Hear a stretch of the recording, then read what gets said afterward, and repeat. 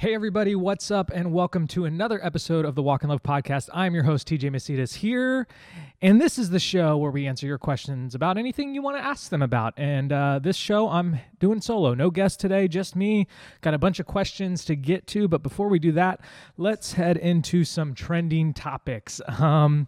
Apparently, it is a trend now to propose with an avocado. So you put the ring in there like that, pop that bad boy open, and ask if you'll marry me. I think that is the dumbest thing ever, if I can be honest with you.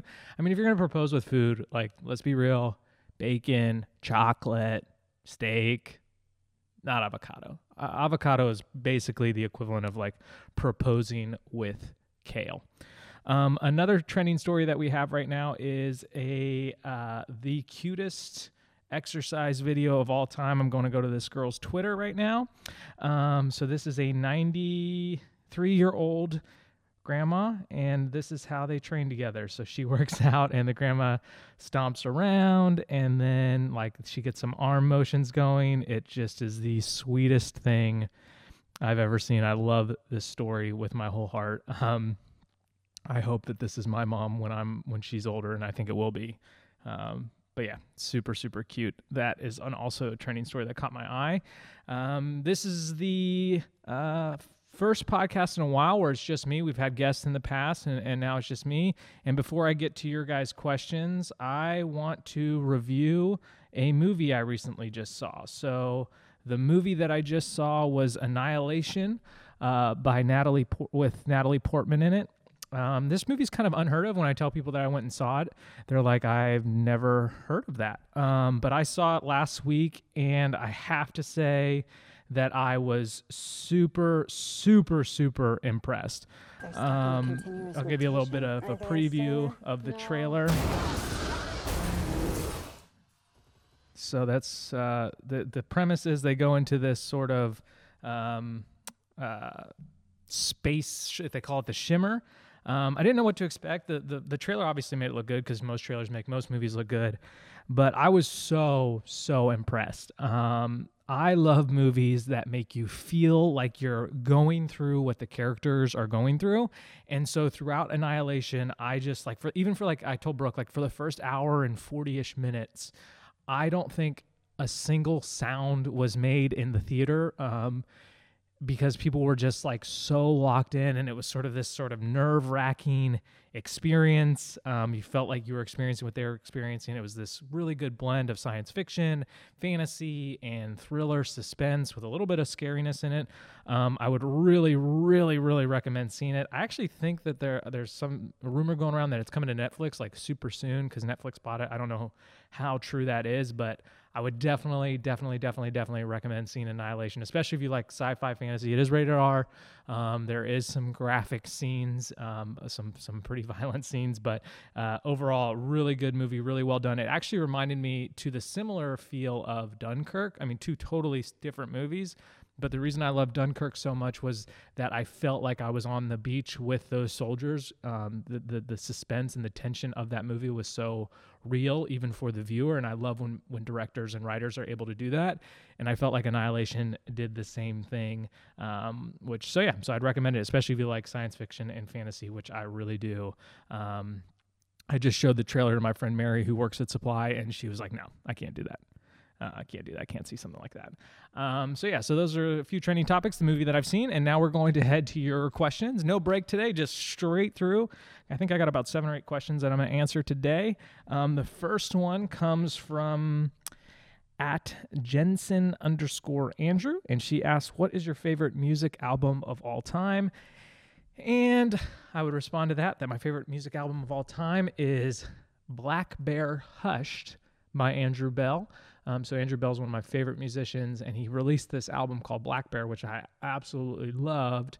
And then he released what he calls a hushed version of the album. So it's not technically an acoustic version, but it's just like a calmer, chiller version of the album. So Black Bear Hushed by Andrew Bell is probably my favorite album of all time. Although that is a very hard question to answer because it depends on the mood. Question number 2 comes from Carly Pickett. What are some of the biggest risks you've taken both in business and personally, that's a very good question, Carly. Thank you for that. In business, the biggest risks you take are financial risks, where you buy something, order in bulk. I remember when Brooke and I were wedding photographers, we went to a trade show in Las Vegas called WPPI, and we were walking around these booths, and we saw this photo booth called the Smile Booth, which we had sort of heard of. And I was just like, how much does this cost? And they were like, well, it's $25,000. And I was like, okay, that's a lot of money. Let's give it a shot. And we had just bought a home, and so we had just gotten this like refund for our home, so we were able to put a pretty sizable down payment on that piece of equipment. And then my parents thought I was crazy. Brooke's parents thought we were crazy, but that piece of equipment ended up paying for itself, and then quite a bit more, because it was like right at the start of the trend of photo booths. And everybody loved it. The Smile Booth, we still have it today. People still love it. It's a really great piece of machinery. But yeah, that was a pretty big risk, at least early on in our business life. Personally, I think just living through faith is risky. Just believing that God is real and He's for you, and to live risky for Him. Whether it's giving away money or giving away time or energy, like that's always risky.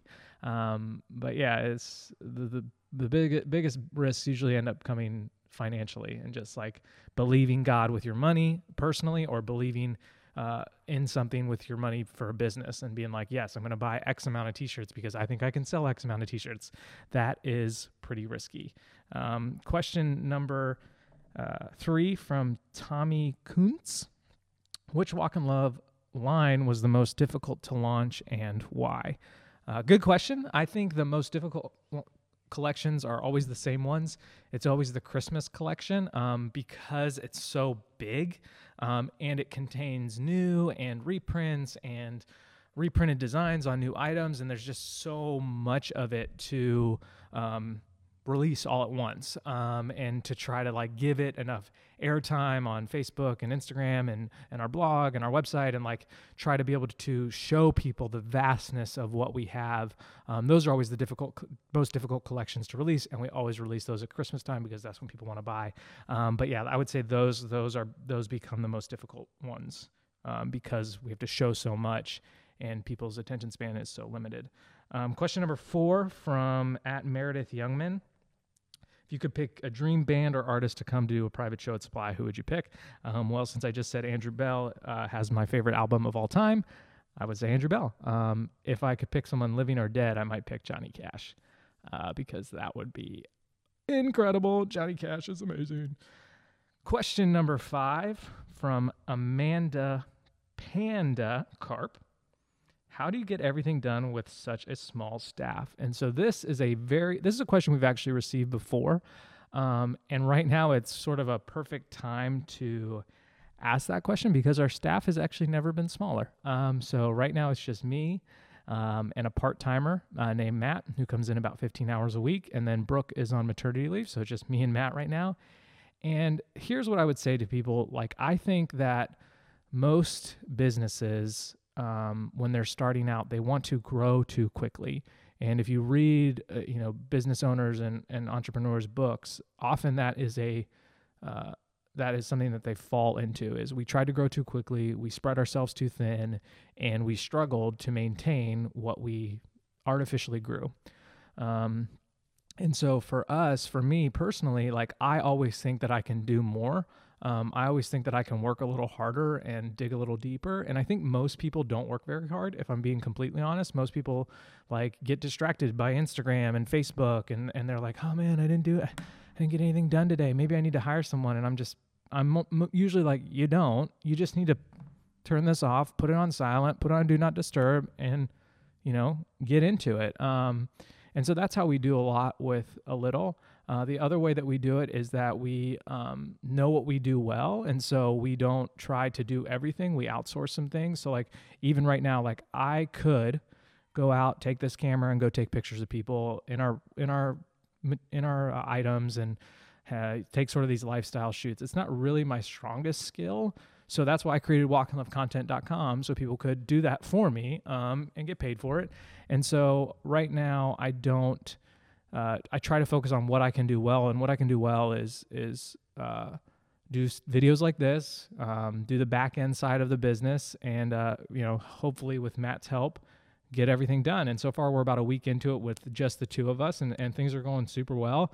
But I think the real answer to that question is, how do we get everything done with such a small staff? Is we focus on what we do well, and we work really hard. And there's no sort of secret sauce to that. There's no sort of secret loophole that we're figuring out that most people don't figure out. I think people try to spread themselves too thin, and we could easily do t-shirts and backpacks and scarves and shoes and jeans and head all these different directions, but that would sort of distract us from what we do really well, which is t-shirts and tops. And so we try to stay laser focused on that and not get distracted by the new, which is very easy to do. And I have been before, and I've hopefully learned that lesson. Question number 6 from @LeahNicole25 is, how is June adjusting to be a big sister? So yeah, we're 5 weeks into having 2 kids. It's going really well. Brooke is amazing at being a mom of 2. I'm so impressed by her. June is exactly what we predicted. She's done exactly what we predicted she'd do. When people asked her how's she going to respond? I said, I guarantee when we say, hey June, do you want to hold baby Sonny? She will say, no, thank you. And for about a month, she said, no, thank you, every time we asked that question. And just recently held her for the first and second time in 1 week, which was really cute. But yeah, she's doing great. She'll talk about her baby sister and go real close to her face and, oh, she's so cute. And then when Sonny cries, she'll be like, what's wrong with her? But yeah, she's doing a really good job. But Brooke is doing the best job, just having 2 kids and being a rock star about that, which I love watching her be a mom. It's just so inspiring. Which leads me to question number 7 from @Ruben A. Ramos. How do you manage a company while spending a good amount of time with your wife and kids? This is honestly a difficult thing to do. And I think you guys have heard, if you've watched any of these episodes before, you've heard me say this phrase that balance is a moving target. And I'm not going to balance every single day with the same amount of time of work and the same amount of time with my family. But I will balance seasons of life where work is heavy and with seasons of life where family is heavy. And right now I'm in a work heavy mode, because we've sort of have less staff. There's more responsibility falling on my shoulders. And so I'm here a little bit longer every day. But I make sure that when I go home, my phone goes on the counter, and I lock in and I'm there and I'm present, because I think I could spend easily the same amount of hours every day with my family and at work. But if I'm with my family and still checking on things and posting things and making sure everything's running smoothly, I'm not really with my family. And so really I've been focusing on, when I leave work, I leave it here. And when I get home, my phone goes on the counter, and I'm there and I'm locked in with June, ready to play and jump around and have fun. And then at night, try to stay off a screen and be with my wife and talk to my wife. And so those are the types of ways that we try to balance the work and the family, but it's all seasonal. So right now it's busy. Hopefully in a couple months we'll be able to go on a vacation or something and just be locked in with family time. But yeah, I always say that balance is a moving target, and you can't balance perfectly family time and work time every single day. It's more seasonal, monthly, weekly, a couple days at a time. And then the other way that we balance is we communicate. So I tell Brooke, hey, I have a super long day. I won't be home until after the kids are in bed, and that's the reality of it. And as long as has the right expectations and know that that's coming, it's a lot easier to communicate, to be together when we understand what the days look like. And on days that I can't leave early, I really try to leave early and not just sit around here and click around on Facebook or Instagram or whatever. I want to be with my family. I love my family. And so I try to take every step I can to be there and be with them. Question number 8 from @SHL22. How do you feel about God wanting you to run, walk in love? Did you always want to have your own business, or did it surprise you? So I got this question on Instagram story, and I thought it was interesting, and mostly because I feel like the question is off, and not to pick on SHL22. I think it's actually a good question, but I think it actually leads to a broader, bigger point. I don't know if God wants me to run, walk in love. I don't think that that's what he put me on this earth to do. Is it what I do? Yeah. But I believe that God put me on this earth to, 1, love him with all my heart, soul, and mind, and love my neighbor as myself. And those are the two things. And then his last sort of greatest commandment, greatest commission, go and make disciples. And so that is what God wants me to do, those three things. My occupation is just my occupation. And if I'm running walk in love and not doing those three things, I'm not living in accordance with the way that God created me, what he calls me to be. And I often think what we do is we make calling and occupation this sort of like combined circle of what we do. So, I'm a writer, so that's my calling. Well, no, I believe that God has called you to love others, to love him, and to go and make disciples. Can you do that through writing? Absolutely. Can you do that through selling t-shirts? Absolutely. Can you do that through being a mom and a dad? Absolutely. Can you do that through being a husband? Absolutely. Can you do that through being a coach? Absolutely. There's a million ways you can do that. So I'd actually say to the question, how did you feel about God wanting you to run, walk, and love? I don't think he wants me to. I think he wants me to love him, love others, and go and make disciples. And if I can do those while running, walk, and love, then I'm living for him and for his glory. If I stop doing those things while running, walk, and love, then what's the point of it all? There is no point. And the second part of the question, did you always want to have your own business, or did it surprise you? I've always wanted to be my own boss. Since a very young age, I started selling avocados. That was my first business on the streets. So it didn't surprise me. I've always sort of had this entrepreneurial spirit. But again, I don't think that's my calling. I think my calling is to love God, love others, and go and make disciples. And if I do those things, it doesn't matter what my actual occupation is. I could be a YouTuber. I could be a CEO. I could be a checkout clerk at the local grocery store. But if I'm doing those three things, then I'm living with purpose and living with passion. So great questions. Keep them coming, guys. I love answering them. That is all the questions I have for today, but I wanted to close with something. So I was talking to my friend the other day, my friend Mary, who works at Supply, has a very, very successful culinary content company. And we were talking about how it seems like people have the inability to say something in person, but they still say it digitally. So we were sharing stories about how we've had experiences where we've had sort of like these moments where we tell people something sort of heartfelt and honest and true and loving, and they kind of just stand there and say, okay. But then they don't just stand there and say, okay. Later in the day or the week or the month, there's a Facebook post or an Instagram post about how thankful they are for us, or for us in this scenario. And we were talking about how odd it is that like you have the moment, like they had the moment to say that back to me, to my face, or to Mary's face, or to your face, or, I'm sure you've been in these situations, and they didn't, but they had the ability to say it online in a digital form.